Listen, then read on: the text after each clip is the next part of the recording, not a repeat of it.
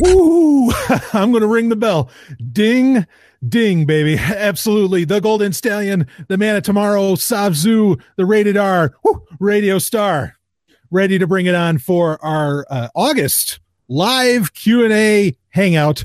And of course, unfortunately, using Google Hangouts. Now, there's a cup of water next to me here. Hopefully I don't knock this down as I roll around, but I won't roll around too much.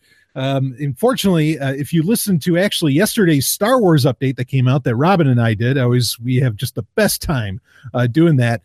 You might have heard that I had some camera trouble. Well, camera trouble is solved. Actually ended up being a USB port and not one of the cameras, but I was in a rush yesterday, so whatever. Anyway, you never really see the video of the Star Wars update as it is. So, but regardless, you're seeing video now, and of course, the video is available in the show notes if you are listening to when you end up listening to the audio version of this, which gets released just hours after we actually do this whole thing. But otherwise, we are running it live, and wow, some pretty shocking stuff came out. Well, I guess maybe it was yesterday. Yeah, I think based upon the timestamp, it was actually yesterday that it was announced. And feel free. I have a couple of like preloaded questions set. Feel free to ask questions. Those that are watching on YouTube, feel free to ask questions within the YouTube chat. You can do that, and I will. I keep an eye on that, and I can read from it. But anyway, I was really shocked to hear that Apple. Of course, every one of these tech giants is starting their own little media companies, right? More or less. Microsoft's doing odd things, but bottom line, Apple, Google has, of course, YouTube, or should I say Alphabet/Google has YouTube. Apple is trying to do their own stuff with Apple TV, and they've been dropping the ball right and left as far as that goes. They have not been doing well at all. But that said, I am very intrigued. They just announced that they are going to do the foundation. Isaac Asimov's foundation. There's so much. This is such a tough subject. All I know is, I don't know if they're doing the Foundation trilogy, which is what most people think about when they think about Foundation, which is which got written later, but prelude to Foundation, and then the actual book Foundation, and then I guess the second Foundation. I think that's the third part of the Foundation trilogy. But there's so many Foundation books, and also, of course, later on in life, Isaac Asimov would connect the Foundation trilogy, the robot, the iRobot series, the robot stories, and he would actually write three, I think it was three, Galactic Empire books, which is what the Foundation trilogy is kind of a sequel to as far as existence, is the Galactic Empire. He would end up connecting most of his stories, and really you'd only end up with maybe like Nemesis and I think the gods themselves that would sort of sit on their own as being, stories that aren't within, even though Nemesis, I think there's some argument that Nemesis could have been part of the Foundation series. But anyway, the Foundation series is just, technically it's very massive. And Apple is not they are going to produce the series. It's probably going to be on their little TV network, whatever the fuck that is. It's going to be 10 episodes so far. I'm certainly they could do a whole hell of a lot more. A lot of people are expecting this to be Game of Thrones-esque or Battlestar Galactica-esque. Unfortunately, the new bullshit Battlestar Galactica, whatever. I'll be curious to see how this shapes up. I'm certainly going to watch it. I have actually theorized for years, and I've talked about this on Sovereign Tech Prime episodes, that the reason the Foundation series from Asimov wasn't getting made was because Hollywood, whoever held the rights to it, Hollywood was waiting for when they were just making no money whatsoever, because making the Foundation series is guaranteed money for a lot of reasons. One is, of course, a lot of Star Wars, arguably, at least visually, is based off of, and in name as well, the Galactic Empire and all that stuff, was based off of the Foundation series. Okay. So you've got that. There's visual cues that you could run with that are very exciting visual cues. Obviously, they've worked well for Star Wars. But I've always felt that, that's the deal, is that, as soon as Hollywood feels like it's run out of money or it's just completely run out of remakes and whatever else that it can do, then they would pull out a big gun, proverbially, like the Foundation series. But Apple, I think it's the same reasons, is that Apple's TV service is not taking off well at all. It's not doing well at all, but they have to do it because it's not like they don't really have any innovative products to come out. And art is that thing that you can consistently, constantly, always scale, like it just goes on to infinity, really, with art. That's, of course, the basis of the human condition. But regardless of that, yeah, I don't know what Apple paid for this. I'd be curious to hear the story of how all that came together. But they are going to make the Foundation series. And obviously this is going to take on Amazon, because Amazon is doing, they're redoing Lord of the Rings there, which is, comparable in scope and scale and size to the Foundation, series. And then you have, they're doing the Culture series, which we've talked about. That actually, I think, has very important implications within the tech world, and within society in general. I don't think that's just an entertainment play. There's something being done there. So this is interesting. I was absolutely shocked. Like, I would not have seen this coming. But again, same reasons why I thought Hollywood would do it, is because if you needed some guaranteed money, you do the Foundation series. And I think that's what Apple's thinking is, okay, we need to level up. We need to get this service, people taking it seriously. And then you got Disney in 2019 coming out, they're going to have their own streaming service, which is going to have Star Wars at the forefront. Well, how do you take on Star Wars? Let me tell you how you do that. And if you're not, if you're not Les Moonves at CBS and you don't own Star Trek, how do you do it? Well, you do it by going with the Foundation trilogy or the Foundation series, because it has such, name cachet, and it has such history, and it's so well, it's so widely regarded and well revered. I mean, it's a very, very, very simple thing to do, but I gotta imagine they paid out of their, I mean, they have, Apple's got the money, but I mean, they had to have paid out of their asses for that. Let's see. Somebody says in the YouTube chat, everybody needs original content. Yeah, that's very true. And in fact, I mean, this is the thing, right? Like, I'm glad when some books get turned into TV series. I don't know, it'll be curious to see how much Apple sticks to the script, if you know what I mean, as far as like what the Foundation novels would say. But I wish we'd get some original properties again in TV and in, and in theaters. Like, I really, really wish we'd get some original properties. I mean, what the fuck? There's no way that The Matrix was like the last great idea. I thought Jupiter Ascending was fucking awesome, which of course made by the same people, but like there's no way that like the last great franchises have been made. It's just not possible.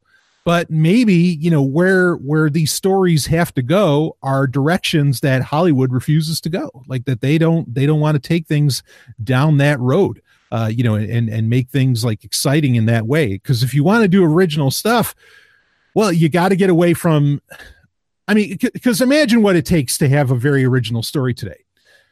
Just about everything's really a cop show at the end of the day, even movies, everything. And most of it actually does, of course, appeal to some kind of government authority of some kind, but you'd have to get away from that. Like really, you'd have to look in a different direction, and it couldn't be a cop show. I mean, even Star Trek arguably is a cop show.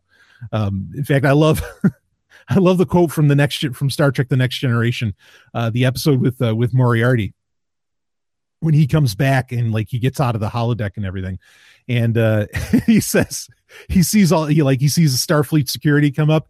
He's like, "Oh, the police! I'd recognize them in any century." And like, he's effectively saying Starfleet's the police, and it's not an unfair assessment to make. And I mean, it's really Star Trek almost making fun of itself at that moment. Star Trek's still great, don't mistake me. But I think that's anyway. The point being is that you'd have to. There's a lot of money that gets injected into Hollywood and that gets injected into a lot of these, various media production companies that literally comes from the government, be it the military giving you discounts or letting them use their equipment or something like that. I mean, this is absolutely legitimate. We talked about this years ago on the show on Sovereign Tech, how Top Gun 2 never got made because the military refused to work with Hollywood on it, because they said that the first Top Gun sexualized the military and they weren't interested. Okay, so the military holds a lot of sway. The government genuinely holds a lot of sway over entertainment. One could argue that, the entire, effectively the Red Scare in Hollywood, during McCarthyism and, in the 50s and so on, that all of that, I mean, yes, were there communists in Hollywood? Absolutely there were. Of course there were. There still are. Okay, but that whole, dog and pony show that was done where, they're putting all of these different movie producers and in studios, effectively, the government's putting them on trial. That was really the government like saying, no, you don't get to build your little Tinseltown. We're taking it, we're taking it over, and we're still ultimately in control. Because at the time, this is a very, and there's some people who use this towards the negative. I don't know that I'd necessarily say it's a negative. Okay. At the time, understand that like the guys that moved out west, all right, from New York, and were a lot of them Jews? Yes. Okay. They moved out west and they bring water to the desert effectively. Okay. And in the shape of Paramount Pictures, MGM, and so on. Okay. All the classic movie studios. These movie studios and the movies they were making were, in a very real sense, these guys creating their own reality. They very much were helping shape the world. I mean, so many concepts that we have today that you don't think have anything to do with entertainment. The American dream, man's house is his castle. There's a million of these kind of phrases that we have that are complete marketing horseshit. Okay. That are either directly from like ads from way back when, from almost 100 years ago, to stuff that was just, schlepped out to everybody in the movies. Okay. But they were really creating their own reality. The movie business was so powerful, at the time that, I'm not shocked the government needed to move in because, if you put on the screen, like if anybody ever really, and this is why I have a hard time believing that Amazon's going to show off or going to like really mention or even hint at kind of the anarchism that exists within the Culture series from Ian M. Banks when they finally make that TV series. Okay. If you put on display on, in 2,000 theaters around the country, if you showed off like a genuine anarchist kind of utopia styled film, you'd make more anarchists out of that than anybody that would ever listen to pick your fucking libertarian ANCAP radio show. I don't care which one. They would never do half of what one movie put in theaters, real theaters. Okay. Not some L. Neil Schulman, or I'm sorry, not L. I confuse them. L. Neil Smith, not Alongside Night. Okay. By Schulman there. If you got a real film, like I'm telling you, shit would change just like that. That's the kind of power, the movies that, that art form or that art really, really has. And so, that's been really infiltrated. And so I never have any confidence, like what it would take. I mean, everything's a remix. Everything's a fucking remix, but you can get somewhat more original remixes, kind of like Star Wars was back in 77 and so on. For there to be really original content. Yeah, I think that's kind of what's going on, is that they'd have to tell stories and put things on display that would be anathema to the present money-making machine that exists, that allows for that content even really to get made, I suppose. So a bit conspiratorial of me, but I think that's okay. And I think that there is actually pretty fair evidence for it. Because again, that's all it takes is for the military or, someone to say, no, we're not interested. I mean, even like, the government of California controls how many, different permits that you have to be able to make a film, and all this stuff. I mean, the government, if they don't want something to get made at a really high production value, yes, they can absolutely put a stop to it. And it's not hard. It's really not hard. So, and that's why I always kind of laugh when people say that TV and the media and all that is the last bastion of free speech and everything. No, you're fucking kidding me. I mean, I kind of get it. Within a certain paradigm, it's a bastion of free speech, but at the same time, no, not really, because you can't really do whatever you want. Even if somebody is willing to give you the money, even if somebody at Hollywood's like, yeah, go ahead, make a prestige film, which prestige film means that they don't have to make the money back on it. It's just something to appease critics or to look good in their catalog. Go ahead and make that. Here's 10 million, or, today, I guess it'd probably be like 80 million. Here's 80 million. You go ahead, you make it. If it's something that somebody in power doesn't like, it's never going to see the light of day. It's just not going to. I mean, and I know we don't want to think about the fact that our art is controlled like that, at least that art at that level, at that scale.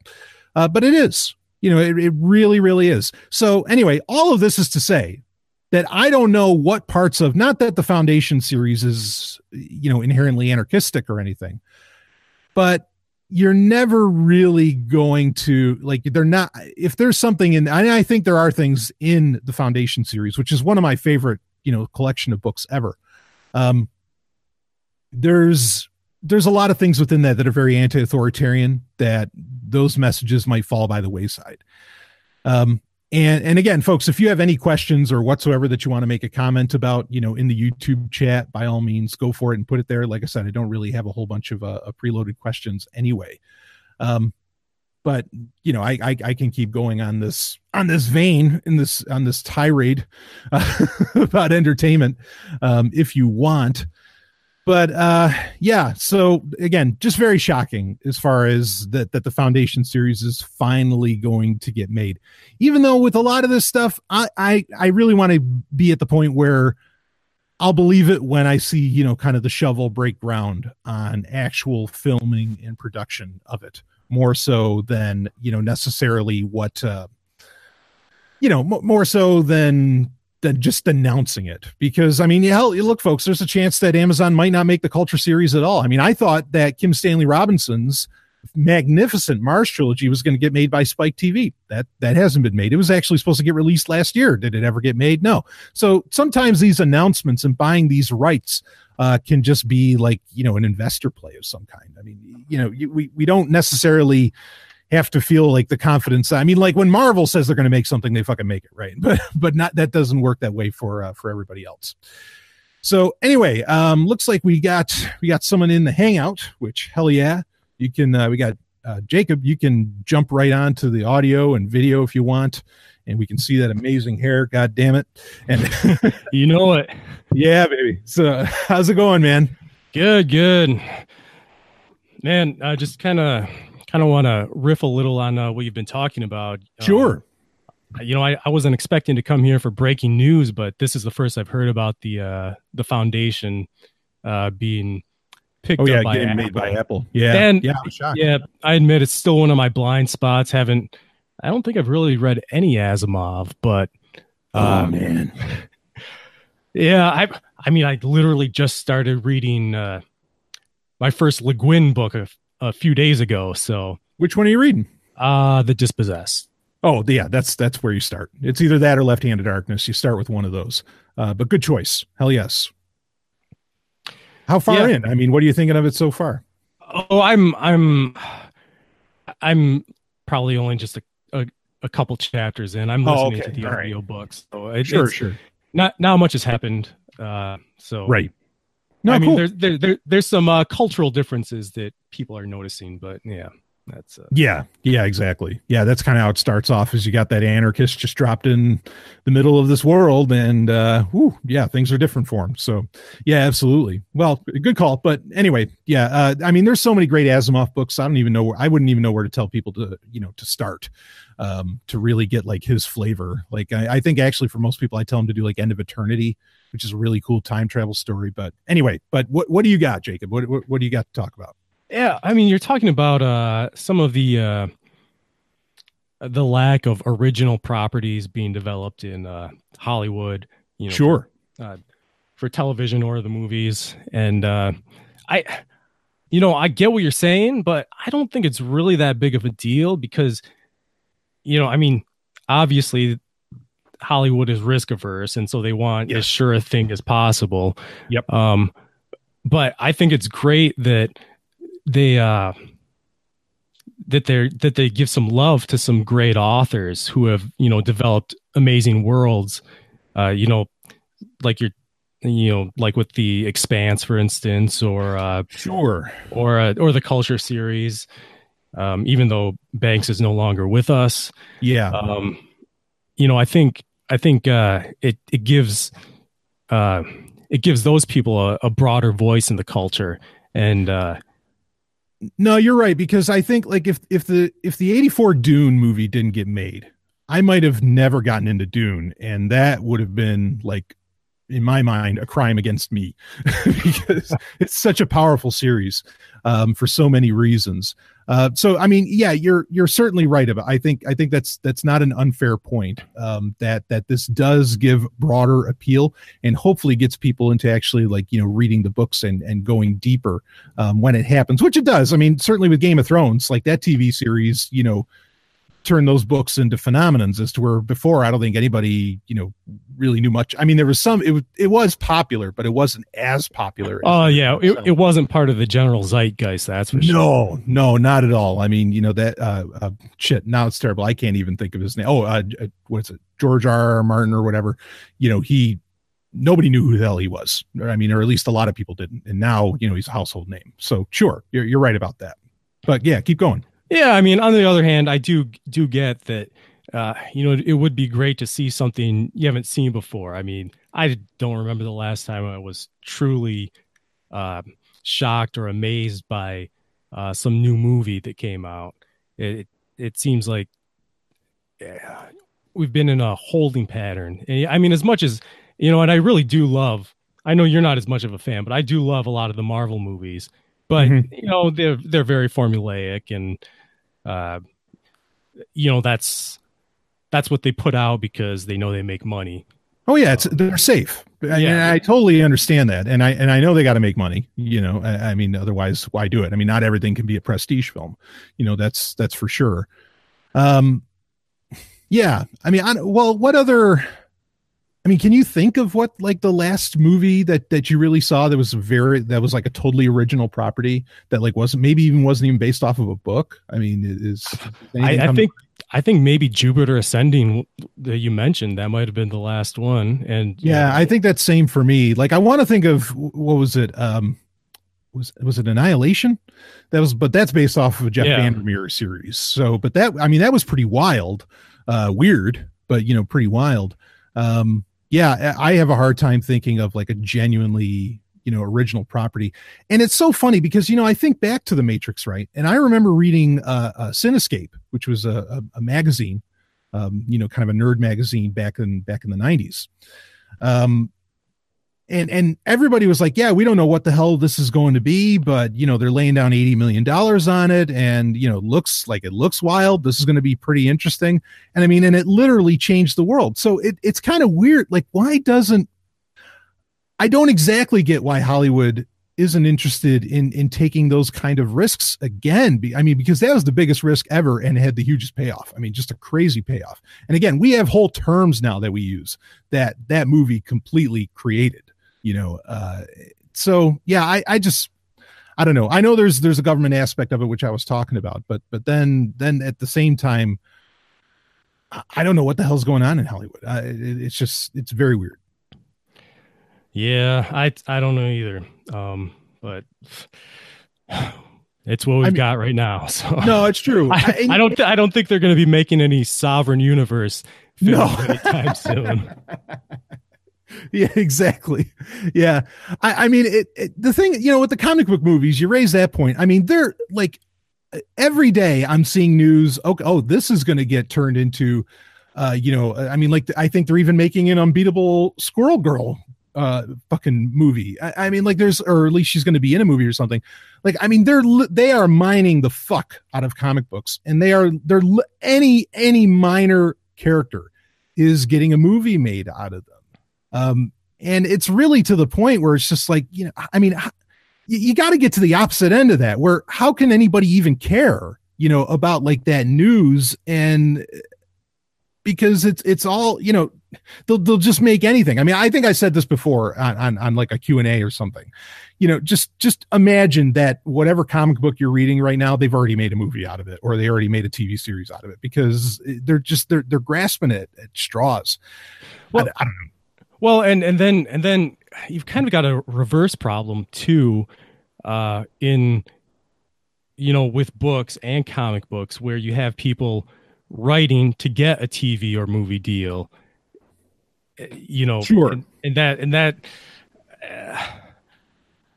perhaps they're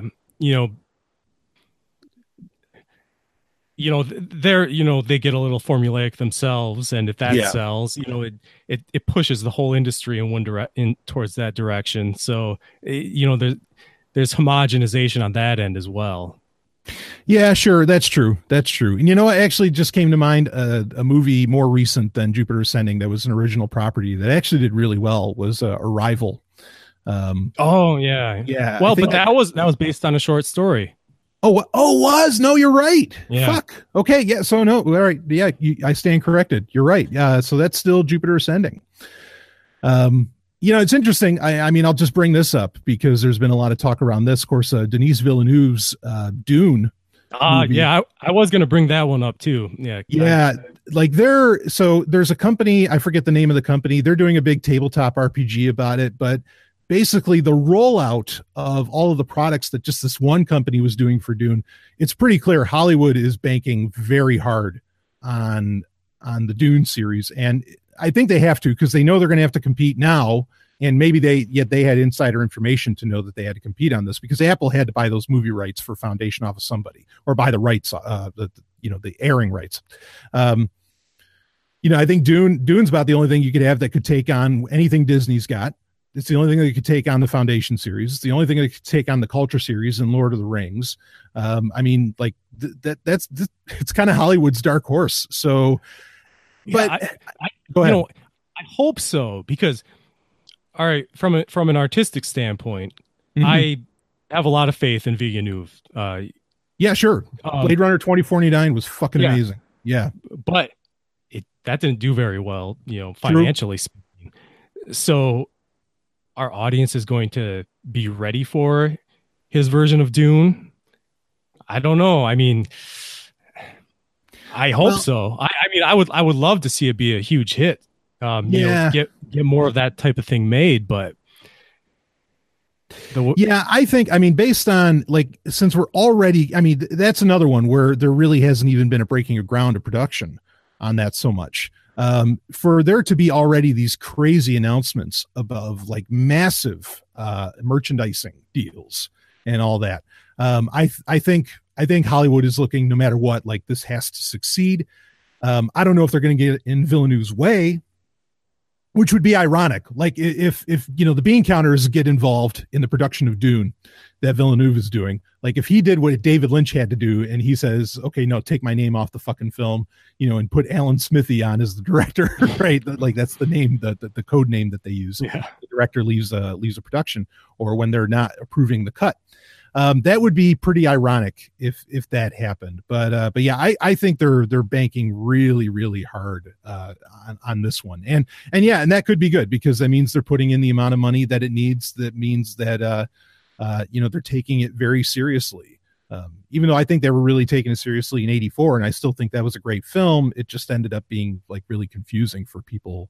Unfortunately, which I think that was Dune's really only problem back then, is that it was just way too confusing for people. Because in '84, when you went to go see Dune, they were literally at the movie theaters, they were handing you out cards that explained what all the characters did. And that's not really. Yeah. That's terrifying. If you're getting handed a cheat sheet, to go and see this movie, you're in for, oh no, what the hell, but then for whatever reasons that, it's still an amazing movie. But yeah, I don't know. We'll see what happens with Villeneuve's version there. So anyway, anything else you got on that? It's tangentially related. You were talking about about the power of art, and you've been really hammering on that a lot lately.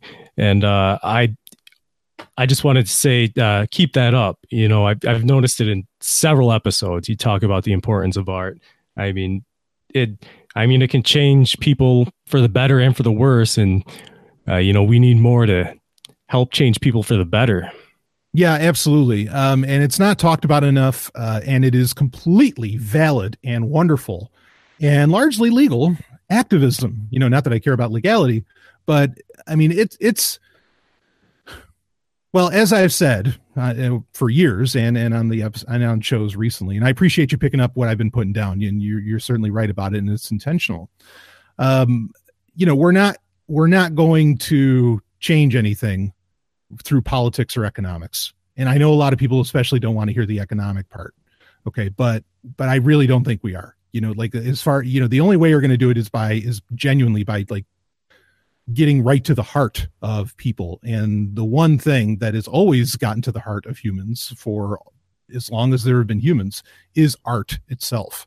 And so I think that's a direction we need to pay way more attention to. People need to be putting out as much as they can.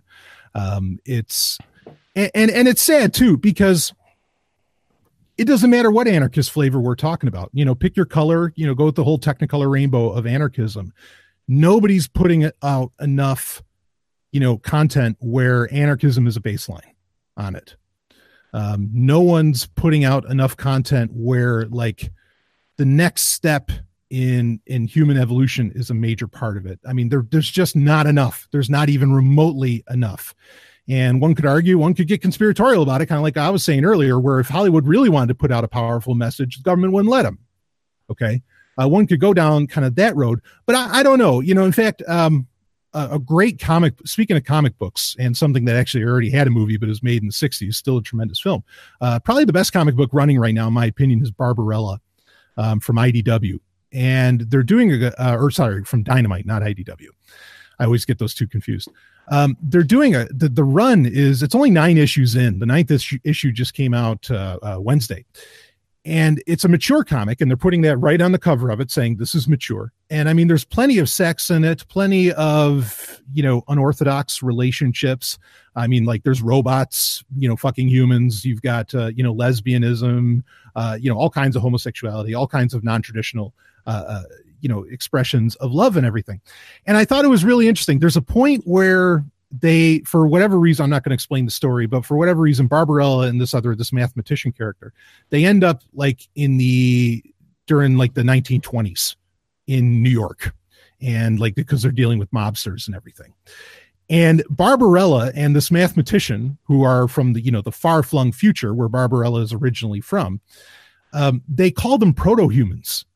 And I just thought, like, it just stunned me when she said that. Like, she's not, they're human and they look just like Barbarella, but she's like, no, these are proto-humans.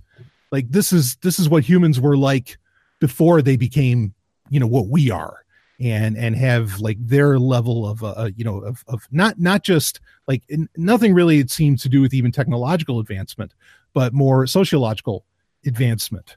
That Barbarella constantly puts on display, and does so even with just nice, quick one-liners. And I wonder if kind of like how Star Trek back in the 60s was able to slip in a lot of different, messages that the TV execs and whatever didn't notice. A part of me almost feels like, and it's one of the reasons I'm really enjoying the Barbarella series, is that they're slipping in all these little ideas at points. Like they're just little quick one-shot lines. But if you're reading them and if you're reading it carefully, you go, whoa, what the hell did she just say? And it's amazing, when that happens. But I loved that concept of like, oh no, these are proto-humans. And that just those kinds of ideas, and getting all that out there in art. Absolutely. It's not being done enough. And I appreciate your support on that sort of message, that we got to be concentrating on art and all that, that's resonating with you, and that, I think you agree. So I really do appreciate that. Yeah. I read that first issue of Barbarella months ago. That was the only one I thought. And I thought I know Brian would love this. It seemed right up your alley. So I'm not surprised to hear that you have been reading it. Yeah. So, absolutely. And I will say, quickly, not to just like talk about me or get really like navel gazing with Sovereign Tech. I mean, like Barbarella, when I was young, huge Duran Duran fan, still am a huge Duran Duran fan. And I always wondered, like, okay, wait, where does the name Duran Duran come from? It's just kind of a weird name for an 80s pop band to have.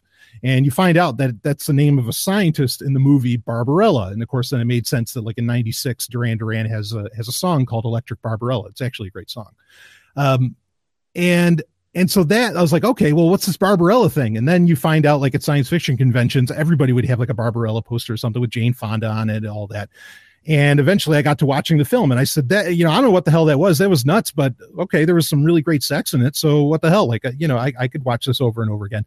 And I became a really big fan of Barbarella over the years, the character in general. In fact, long before Dynamite started their new comic book series, I'll let this out. The character of Dr. Goldblossom, as much as it may be based on certain Sovereign Tech co-host, is very much like based around the character of Barbarella.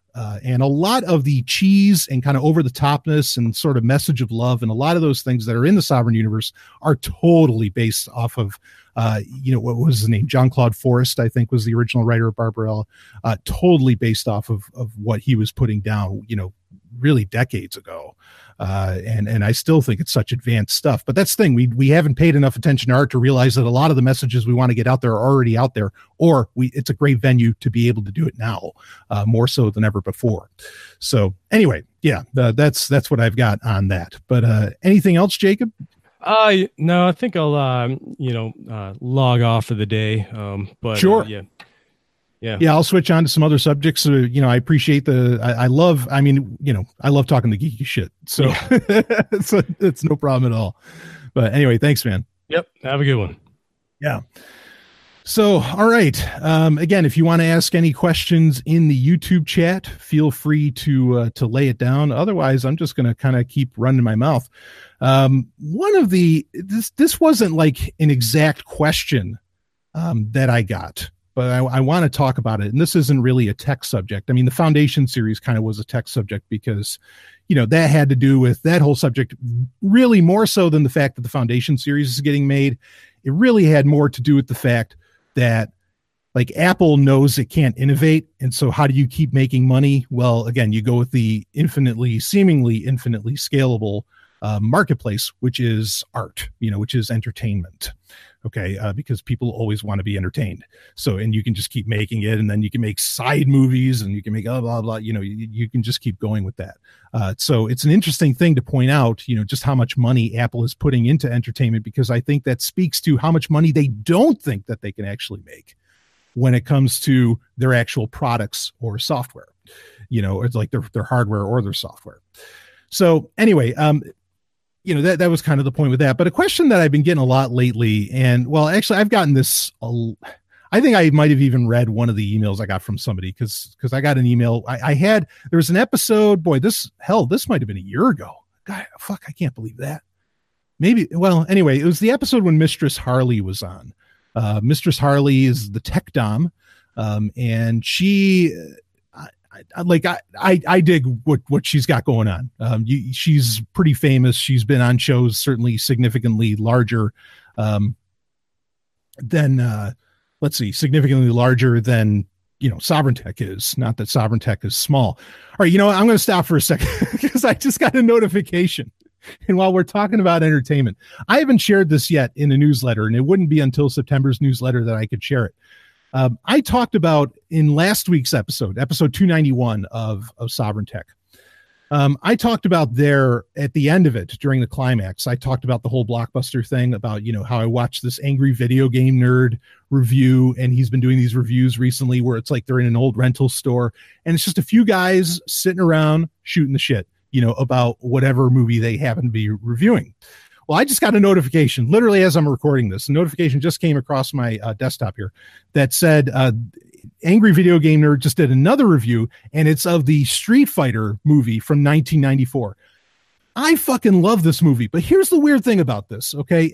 So we're going to go on a little side tangent. All right. And I'll get back to the Mistress Harley thing and what I meant about that in a minute. But something to recognize is that a lot of websites, for example, IO9, and a bunch of other ones. Okay. If they start talking about, if these websites, pick your comicbook.com, whatever, take your pick of the entertainment website. And this annoys me to no end.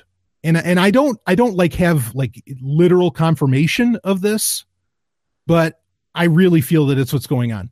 If a website suddenly starts talking about, like out of the blue, here's an example.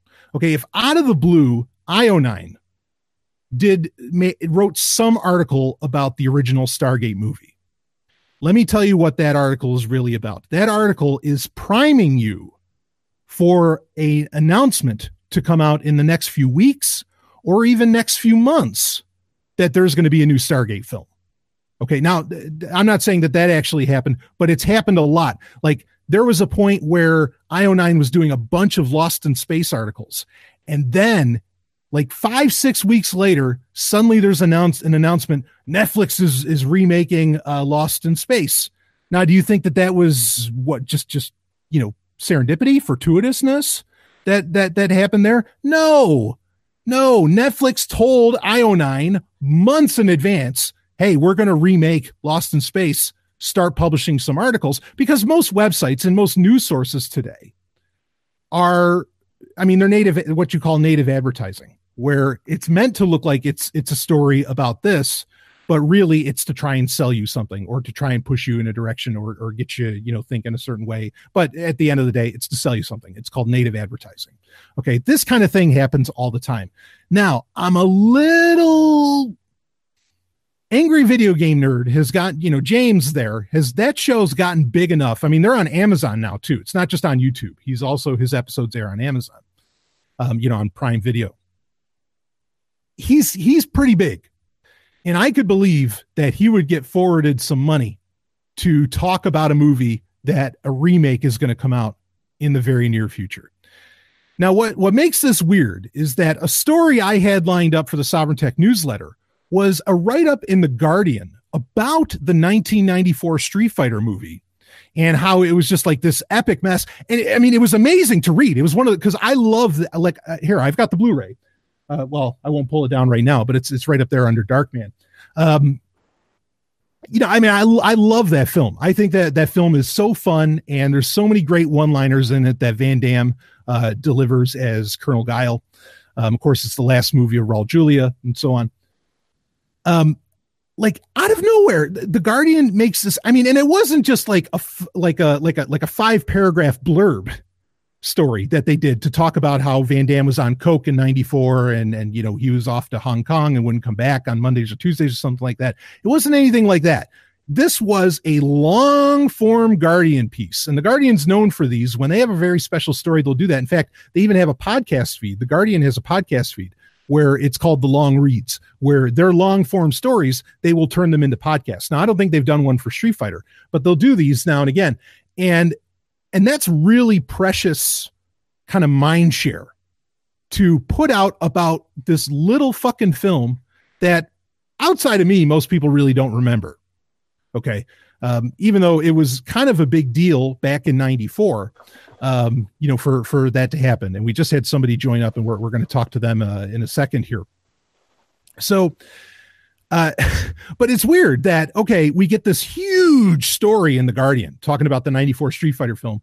And then now we also have James doing a full on video at Angry Video Game Nerd about the 94 Street Fighter film. So I'm kind of, I get suspicious when you get all of these, different, venues coming together and suddenly they start talking about something. Does it mean we're going to get a Street Fighter movie in the near future? Well, look, there's actually a ton of Street Fighter movies and they come out all the time. Just they don't do like a big theater release or something. Maybe there's going to be a huge theatrical release coming up, but we'll see. Mark my words. If in the next few weeks or even like the next 6 months, suddenly there's kind of an announcement like that, Golden Stallion called it once again. But, anyway, I just wanted to get that out there. But we've got actually Daniel. Daniel, did you want to get on? Did you want to jump on? You got a question? Actually, I don't know. Okay, no, if you're just there to listen, go for it, man. You can just listen. Yeah, that's fine. No, I'm just coming back from work now, so. Oh, hell yeah. Yeah. No, just listen in then, man. Cool. All right, thanks. Yeah. So anyway, yeah, there's a couple ways that people can listen to the show. You can actually join the Hangout and just kind of mute yourself. I know people have done that over time. Or there's the YouTube link that the people can do it through that. So let's see. Actually, in the YouTube chat, I played the Street Fighter tabletop RPG back in the day. Yeah, Street Fighter 2 was a phenomenon. It was a fucking phenomenon. Like there has been very few times that something certainly a video game franchise has gone to that level. And that in Mortal Kombat, there was kind of that friendly competition going between those companies too, that really helped both game series in a very real way. So anyway, I guess I'll go back to, since we got about 15 minutes left. So if you got other questions you want to get in, feel free to get them in. And again, you can ask them in the YouTube chat. Yeah, tabletop RPG is Street Fighter though. That's amazing. I have a, here, you know what? I'm going to pull it down. So don't worry. I'm still talking. So it's not dead audio. You never want dead audio. But if you're watching the video, you can see I've actually got a Street Fighter 2, got a figure here of Zangief from who is kind of my favorite character, and actually a very funny guy in the movie of Street Fighter. But yeah, there's a nice little classic action figure. Admittedly, it is a remake. That there's a company, I think Super 7, and they do other ones. I have the Rocketeer up there as well. As I have a figure of the Rocketeer. I'm a huge fan of that movie. So anyway, I'll set that aside. But just so you know how much I love Street Fighter. When you've got action figures still and you're 37 years old, no, you can have action figures and you're 70. And I think it's a beautiful thing. You know, kind of like Dark Helmet, right? No, sir, I didn't see you playing with your dolls again. Anyway. So, all right. I was talking about Mistress Harley. So a lot of emails that I've gotten have to do with where, and I don't know if people don't know this about me. If you don't know this about me, it's one of the things that I had gotten questions about. In fact, when I used to be on Free Talk Live, because I did Free Talk Live for 2 years, Stephanie and I both did it with Mark Edge. And I would get people calling into, it was funny because, you know, Sovereign Tech's never been a call-in show. This is the closest thing we've ever done to a call-in show where we do the live hangouts once a month. Okay. But years ago, you know, we're talking back in 2012, 2013, I would get people that would call into Free Talk Live to talk to me. Again, there's 2 other hosts there, but they wanted to talk to me about something I said on Sovereign Tech. I thought it's very sweet. And, you know, I mean, you can't buy that kind of press. I mean, that's phenomenal. But one of the things that would get, you know, asked of me a lot is, wow, you know, Brian, what do you mean by this whole, you know, you're a feminist thing? Okay. So if you didn't know that I have an affinity towards feminism, well, Sovereign Tech's been running 6 years and that's never really changed. I don't call myself, there was a time where I kind of called myself a feminist, but one of the things you learn within feminism is that if you're a guy, you call yourself an ally to feminism, you don't exactly call yourself a feminist. Okay. But that's all. I'm not going to get into all those semantics and, you know, in the here and there, because a lot of stuff to a lot of people can seem to boil down to semantics. And when you start arguing from that perspective, you know, then they get all, you know, glassy eyed on you. And what good is that? So anyway, with Mistress Harley, you know, she was like talking about, oh, I think women should be in charge. I think women are this, blah, blah, blah, blah, blah, blah. And then I got an email from a guy that says, you know, what are you, a coward? You know, you weren't sticking up for men there or anything like that. And that's utter horseshit. I mean, the entire statement, like me being a coward and so on.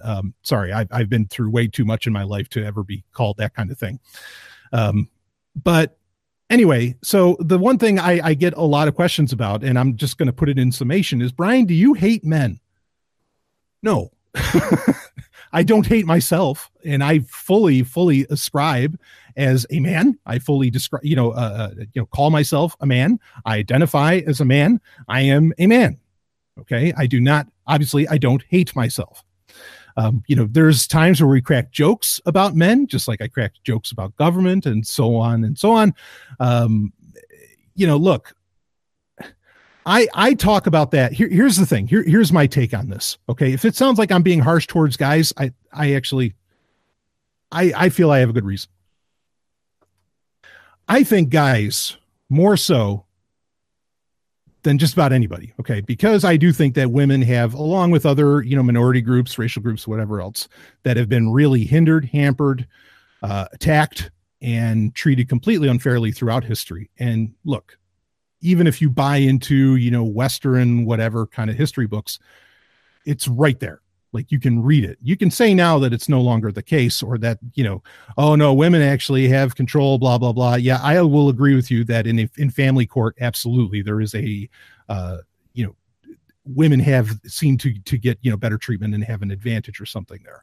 Okay. I'm not going to pretend that that's not so, but, a lot of this historical cases of oppression with various groups, including women, is a very real thing. Now, again, if you want to bring up statistics and argue that that's not the case anymore, we can argue about those statistics. But historically not that far away, decades, even 100 years is really a stone's throw as far as history goes. Remember in Cosmos, remember when Carl Sagan, who I love, guess what? I don't hate men. I love Carl Sagan. Remember when he does the kind of the galactic calendar, and he's showing how much of time on a monthly calendar, just like on your average month calendar. Look behind me. If you see behind me on the video, like look at one of those calendars, one of those dates. If you looked at like the 31st day on the history of the universe, you're not even like a speck on that little square box of day 31 of the universal calendar or the galactic calendar. I mean, that's how much time has passed since there has been humans. Just practically nothing compared to the age of the universe. Okay. So again, 100 years is a very short period of time. Very short period of time. So, it wasn't that long ago that, that all of these different people were still treated like shit. And if you think that culture changed just like that overnight, no, that's a pretty tough pill to swallow if one is thinking genuinely logically about it. Okay. So my point in saying all that and saying all of this is that, no, I do not hate men. What I do think, though, is I think that it is incumbent upon men to be nothing less than fucking amazing, to be nothing less than the absolute best, optimum. Pick your positive adjective, to be that. And honestly, a lot of the guys that I encounter, even in the liberty movement or whatever, I'll just say it, they're lazy fucking bums. Not all, obviously. Okay. But I mean, no one can make only a Sith speaks in absolutes, right? It's not an absolutist statement, but I think it is really incumbent upon guys today to be just the best fucking thing that they can be. I think it's incumbent upon anarchists to be the best person that they could possibly be. That doesn't even have to do with gender. All right. And so I get a little, it's one of the things I do when I think something isn't up to snuff. I get insulting about it. That's true for technology. It's true for the entertainment business. It's true for art. It's true for men. And I've said this before, that you have too many guys, too many people worried about how can we make the world better for men instead of men thinking, how can I be the better man in this world? They want to reshape the world to somehow, like pattern what they are instead of them themselves being the better person. And that's my problem. That's where I'm coming from. Okay. And if I might not get that point across all the time, and I'll try to do better about it. But I wanted to address it here because I've also gotten recent emails, in that vein. So anyway, we got a little bit left, and we got my Star Wars update co-host, Sovereign Tech co-host, full on. Robin Freebeard is in the hangout. Robin, man, how we doing? You wanna jump on? You got some questions? What do you got? Hey man, how's it going? Good. No, good. I mean, I just wanted to jump in on the conversation. I mean, I agree with you 100%. I think not only do we need to just be the best men we can be, I mean, we just need to do better, period. One criticism I have, especially about, the libertarian culture is that, we're really good at identifying what a lot of people like to call the hidden regulation in society. But the blind spot is when it comes to, gender relations. Yeah. And, just look at history. Look at what's going on in the news. Spot the hidden regulation. It's there. You can see that, people are not being treated fairly or equally in any sense of the word. Yeah. I mean, how many Uma Thurmans have to come out? Right. You take your pick to say, hey, look, this is what I've had to go through. And you think, oh, no, that's a very successful woman, blah, blah, blah. No. Right. that doesn't matter. Yeah. And the other blind spot comes is like a lot of these groups like MRAs and stuff, they like to, give over much attention to the outliers. Mm-hmm.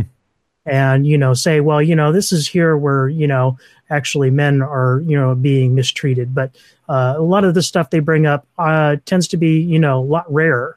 And like I said, the outlier situations. Yeah, absolutely. I mean, and look, it's funny because you will have where in fact, I remember years ago, I guess maybe this is when Obama was going to be getting into office, or someone on the left was getting into office, and Glenn Beck was talking about it. And they made, it was in some town in Oregon. There was some kind of protest going on, and Glenn Beck, you know, it looked like this huge leftist kind of activism of some kind going on. And Glenn Beck sent his own cameras there, and you found out there was actually only like literally 2 people. Like, but Right. the camera editing was so good, you know, the editing was so well done that it made it look like it was this huge movement of some kind. Now, people say that, you know, well, yeah, that's a tactic of the left or something. No, why would it just be a tactic of the left? It's the tactic of all authoritarianism. Yeah. To make certain things look bigger than they are, to have it as an, you know, I mean, look, even in podcasting, okay, the really popular podcasts, unless it's a show that has like big name guests on or something like that, one of the things that they have to do is they have to create a boogeyman. Okay. Because they need to create something to create an excitement around their show. They need something that they have to be against. It's a very easy way to get people excited about whatever the hell you're talking about.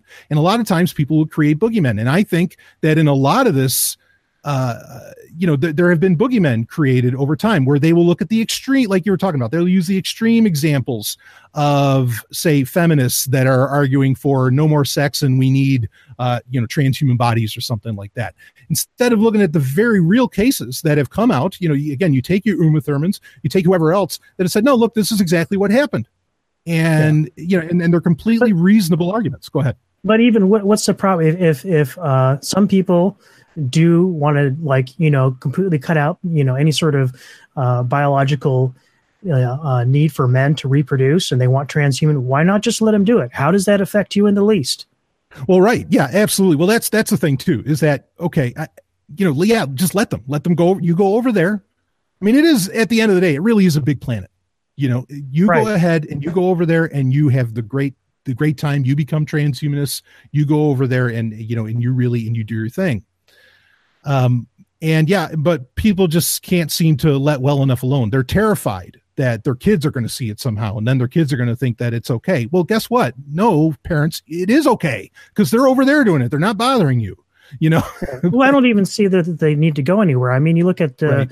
and unfortunately that is becoming a necessary thing in some communities. You look at the situation of the transgender child, and I don't remember which state this was, but you know, she started using the women's restroom in this public school, and this private, you know, Facebook group of quote unquote concerned parents, you know, basically started, you know, complaining about it, and then it turned into death threats, and then they had Right. to shut down the school. I mean, Yeah. why can't you just let people be? Yeah, no, I completely agree with you. That really you can, you know, you can just let people be. That not everybody has to go like carve off their own little side. I'm just saying, like, if they wanted to do it at a societal scale, there's a place Right. for them, you know. To Well, be, yeah. yeah. But I understand I completely get what you're saying. Yeah, just let people be whatever the hell, you know, they want to be. Right. Yeah, I don't know why that bothers anybody. I don't understand. And really, I of course I always feel like if you're concerned, well, my kid's going to see that, you're really more concerned that you're going to see that. You know, often enough. I mean, I think there's people that genuinely are concerned about their parents, but a lot of times parents are just using their kids as a shield, and they're using their kids for all kinds of things. Well, even so, what? I mean, what is your kid going to see? I mean, you talking about your kid, you know, crawling into the stall with this person and taking a peek? No, Right. I mean, you should stop raising creepers, you know? Yeah, exactly. And yeah, no, I hear you, man. And yeah, but that's it, is that, you know, too many of us are not concerned with just being the best people that we can be. And we're too busy trying to tell other people how to be, you know, and that's what I'm seeing a lot. And I agree with you, your critique of libertarianism, where, you know, I get it. Yes, people have the right to, you know, if they just want to sit on a couch and eat Doritos, like, and I mean this, go right ahead. Like, you know, Right. I don't say that as insult. I'm just saying, don't want to live that, but then expect to tell other people how the hell they should live, you know? Right, exactly. And that's the whole thing too, is, like I said, is, you know, the libertarians like pride themselves on being able to identify, you know, the hidden factor that's going on, that's causing, you know, certain problems, but they just have this one glaring blind spot when it comes to society. You know, they're overly concerned with the economics, and that's just one segment of life that we all have to deal with. Yeah, absolutely. So again, I mean, it's just people accepting kind of mediocrity and wallowing and trying to thrive within mediocrity, which is ironic because libertarianism supposedly is a lot about meritocracy. I've yet to see, I've seen few, if any, examples of even attempts at real meritocracy. Everything is cheating. Oh, yeah. Everything is gaming the system. Everything is, I mean, like, it's just the worst. And I've talked about it over the years, like how you have entire social media groups within libertarianism where and it's a secret group where the whole thing is about, okay, you prop up my story and then I'll prop up yours. And like, I mean, it's just like this really underground thing, but it makes it look like that these people are bigger than they really are. You know, again, it's more of those tactics where you're not really seeing the reality of the situation, and so on. But anyway, I'm getting way out in the weeds. But well, no, I mean, yeah, we've both experienced this. I mean, I challenge anybody to, join the Free State Project and move to New Hampshire and start a, kind of libertarian focused business based off the values of meritocracy. See how long it takes for things to start going south. Yeah. And I've been here for years. Yeah. And I've seen it tried and I've seen where all that shit goes. And it doesn't fly. Yeah, the community doesn't actually function that way. No. Right. And again, I think that there's a lack of concentration on where the change really starts. And, right. Not to sound like a Michael Jackson song, but you got to start with the man in the mirror. Right. And absolutely. He's got to change his ways. And, right. If you're not working on that first, fuck anything else that you want. Who cares? Because you're not even self-centered, or should I say self-interested in the way that you should be, and solving your own problems, before you go out really into the world, I think. So yeah, it's a really important thing. And I get why people think that I'm saying I hate men or something like that. No, I hate mediocrity. And I want people to be their best selves, whatever that is. And that's a subjective thing. I agree. But I want them to just try, and they don't even try. It drives me nuts. Yeah. Can I go ahead? Oh, Daniel, right on, man. Go for it. Yeah, sorry. I'm glad that I actually jumped in, even though it's 45 minutes late. But I'm also a little annoyed that it's at the 1 hour mark, and there's probably not enough time to. We can add on a really little time. Go for it. But. So I don't know, 2-3 weeks ago, I think I saw on Netflix Hannah Gadsby's Nanette. It's a stand-up show. I mean, theoretically stand-up comedy, but it's right. More of a. Have you seen it, or do you know what I'm talking about? I know of it. I haven't seen it though. No. It's probably one of the most powerful things that I've seen in a very long time, and at the same time, it's one of the most frustrating things that I've seen in a long time as well. And it kind of goes somewhat toward, like, my frustration of it is probably not too dissimilar from whoever it was that asked you if you hate men or what brought this about. And I'm wondering maybe I can talk about it at the next live hangout, like September's live hangouts instead of now, because I don't know if I can summarize it well enough, but I think I'll try quickly. Yeah, go for it. It's spoiler alert. Whoever wants to turn it off now. Otherwise, you're all fucking terrorists, as the great Brian Sovereign likes to say. Well, Brian Sovereign. Yeah. Quote Brian Sovereign. And by the way, Brian, for all those hardcore followers of yours, if you go back to episode 1 of Sovereign Tech, when you introduced yourself, I believe you introduced yourself as an anarcha-feminist. I might have said the very first sentences that came out of your mouth on podcast. Yeah, I think that's very true. Yeah. I'll be a resident historian on the Gaming Historian show. Anyway, no, sidetrack. So Hannah Gadsby is Tasmanian, Australian. She's lesbian, and she she had an absolutely horrific time coming out. And her show, she turned to comedy. I don't know if she was a comedian before that or before coming out or not, but she turned to comedy, and mostly sort of as a defense mechanism. And the show Nanette is kind of like an autobiography of sorts, but it's also kind of putting lesbian stand-up or lesbian comedy on the pedestal and kind of shining a light on it. Okay. And how a lot of gay comedians or trans or various others of that realm, comedians just go along the lines of sort of self-deprecating humor in a way. And she found it, obviously, just that in itself not appropriate, because like, well, why do I need to insult myself to make you laugh? Why can't I insult someone else? Yeah. Which was the first thing that kind of annoyed me, because like, why do you need to insult anyone?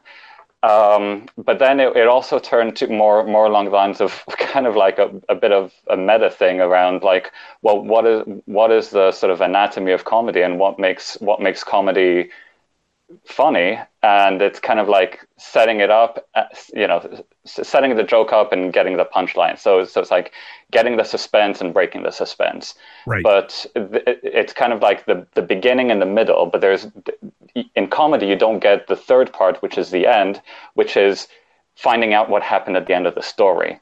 And she gives a couple of examples and again, I really do apologize for those who haven't seen it, and I won't give too many examples, but one example of like a sort of a bad situation, which was portrayed in her comic acts before as funny and I guess, good in a way. It's like she was at a bus stop one night, and there was a dude and his girlfriend, and she was being nice to the lady, and the guy thought she was hitting on him, and he was about to punch her or fight her or something, and then he realized that she's a lady, and then he was like, oh, sorry, I was a guy or something like that. Or anyway, he thought it was he thought it was a misunderstanding because he was about to punch a lady, then he realized it was a lady, whereas she was still hitting on his girlfriend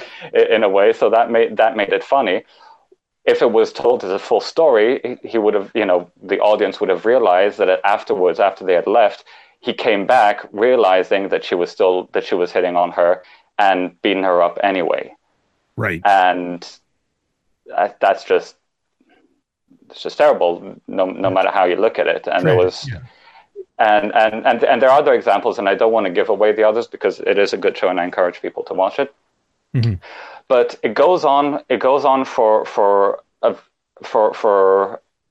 hour and a half or however long it is, exploring all of the really terrible things that are clearly happening and that should clearly be known to everyone, including myself, and I do genuinely think that I am an ally and that I am not what's the word I'm looking for? Not you're not an MRA, patronizing, but more of it like not discriminating and right. I do genuinely think that I live my life in a way that I afford anyone, gay, straight, bisexual, trans, whatever, the same respect as anyone else.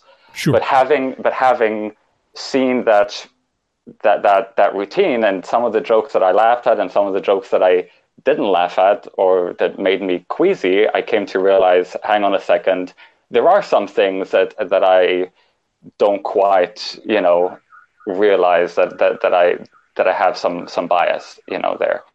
And that is a phenomenal way to get to people, because you really do get people to wear the other shoe.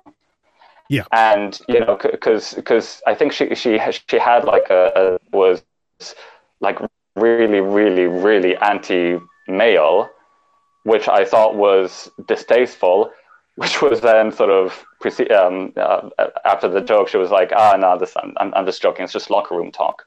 Right. And I was like, holy shit, that was like, yes, you made me feel very, very awkward. And now I realize sometimes when, there are jokes that are directed the other way, that people say, I don't take so much offense to it. So that's like an example where I realize, as much as I would never say those things, I don't respond in the same way when I hear someone else say those things, which shows a bias on my part, which I'm ashamed to admit, but fuck it. Everyone has flaws, so I'll admit it. But the bottom line is that, not the bottom line, but the sort of the undercurrent of it all, and I don't know if it was just, again, me being a straight heterosexual white male of upper middle class, taking it the wrong way, because I was clearly the sort of the butt of all of the insults and all of the jokes there. So I don't know whether that was what it was, but the thing is that everything was kind of still in a deprecating manner, but it was just deprecating towards a different group of people. And what needs to be realized is that when there are social norms, and when social norms are always going to exist because societies, and it doesn't matter what the society is and what the social norms are, there's always going to be a norm. And it doesn't, you can agree with it, you can disagree with it, but there's always going to be a norm, because there's always going to be what people normally do in a society, right? Yeah. We can try to shift the norms into something more egalitarian or more whatever, into a norm that we're comfortable with, but there's always going to be a norm, and there's always going to be groups that are subordinate and groups that are superior.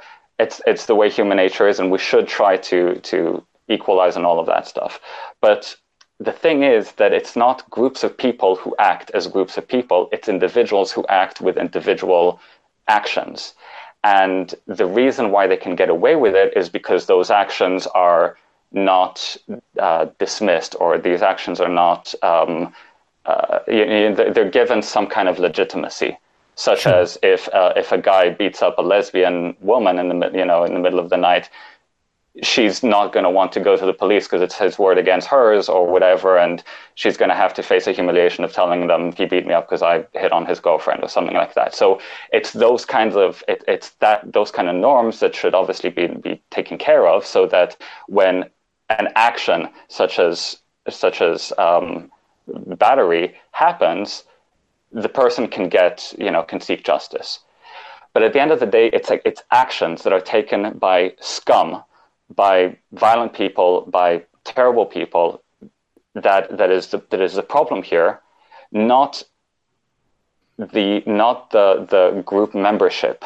Right. And she got the reason why it was so frustrating to me, and I'll get off my soapbox soon, but the reason why it was so frustrating to me is because it was so powerful, and she had all of the tools to be able to get people to understand where she's coming from in the most effective way possible, through empathy, through comedy, through reaching, through actually getting the other person to put her shoes on. And she didn't take it all the way. She ended it with like a jab at men, for being men. And I'm like, why don't you realize that whether you like it or not, you are marginalizing, you're insulting, you're getting a group of people, and whether you think it's rightfully so or not, you're getting a group of people to become defensive and to hate you for what you're saying, because you're insulting them for what they might not even be, responsible for. And I hear what you're saying, like, when you talk about ANCAPs and you insult them and you say, well, if you're not one of those, then I'm not talking about you, or and I never get insulted by, if I, let's say that I define myself as an ANCAP. I don't really, but kind of, let's say I do. I never get insulted by what you say, because yeah, you raise a good point about all these group of people who are exhibiting the characteristics that you're saying, and I, as so happens, I don't, so I don't get insulted by that. But this is just like a very small example. When it comes to like a really successful show that gets so close, but then insults a group of people for being a group of people, it's like, have you not heard what you just said for the last hour and a half? I don't know. It was very frustrating. I encourage everyone to watch it to reach their own conclusions. I wouldn't mind hearing other people's thoughts on it, but at the end of the day, it's people who do bad things, and it's the people who did the bad things that is the problem. And when you put it in the context of who the person is who did the bad thing, and therefore extrapolate it to the group of people that person is a member of who do a bad thing, that is where things get bad. And it's like, men don't understand what it's like to come out of the closet. The fuck I do. Like, most people still don't know that I'm an anarchist. Right. Like, it took me 3 or 4 years to tell my parents that I'm an anarchist. I don't even talk to my wife about a whole bunch of things that are on my mind, because she's very unconfrontational and doesn't want to discuss some of these things because it's a little bit too tough for her. People that I work with, close friends of mine, don't know my true feelings. Like this, I don't know what it's like for a gay person to be in the closet. I admit, but I don't know what it's like to come out. I don't know what it's like to not tell people everything that there is about me. Mm-hmm. I don't know what oppression is. I'm Jewish, for fuck's sake. It's like, my people, quote unquote, yeah. My people, have been killed by the millions for just being what they are. Not that I believe, but, if I were alive 60, 70 years ago, whatever, 80 years ago, I would have been thrown in with a lot of them. So it's like, just because I'm a white heterosexual male doesn't mean that I can be lumped in with everything else. And that's the problem with anyone who collectivizes, whether it's Trump and his folk, or whether it's, Hannah Gatsby and her folk. It doesn't matter. Once you group people and collectivize, it just fucks things up, because it takes it away from the level that it's supposed to be solved at. It gets solved at the individual level. It doesn't get solved at the collective. Anyway, sorry. I hear you, Daniel, and I am definitely going to be checking that show out as far as that goes. I hear so much of what you're saying, and certainly, I was going to bring that up. I mean, you and I, Daniel, are both Jewish ethnically. I'm not a believer by any means. I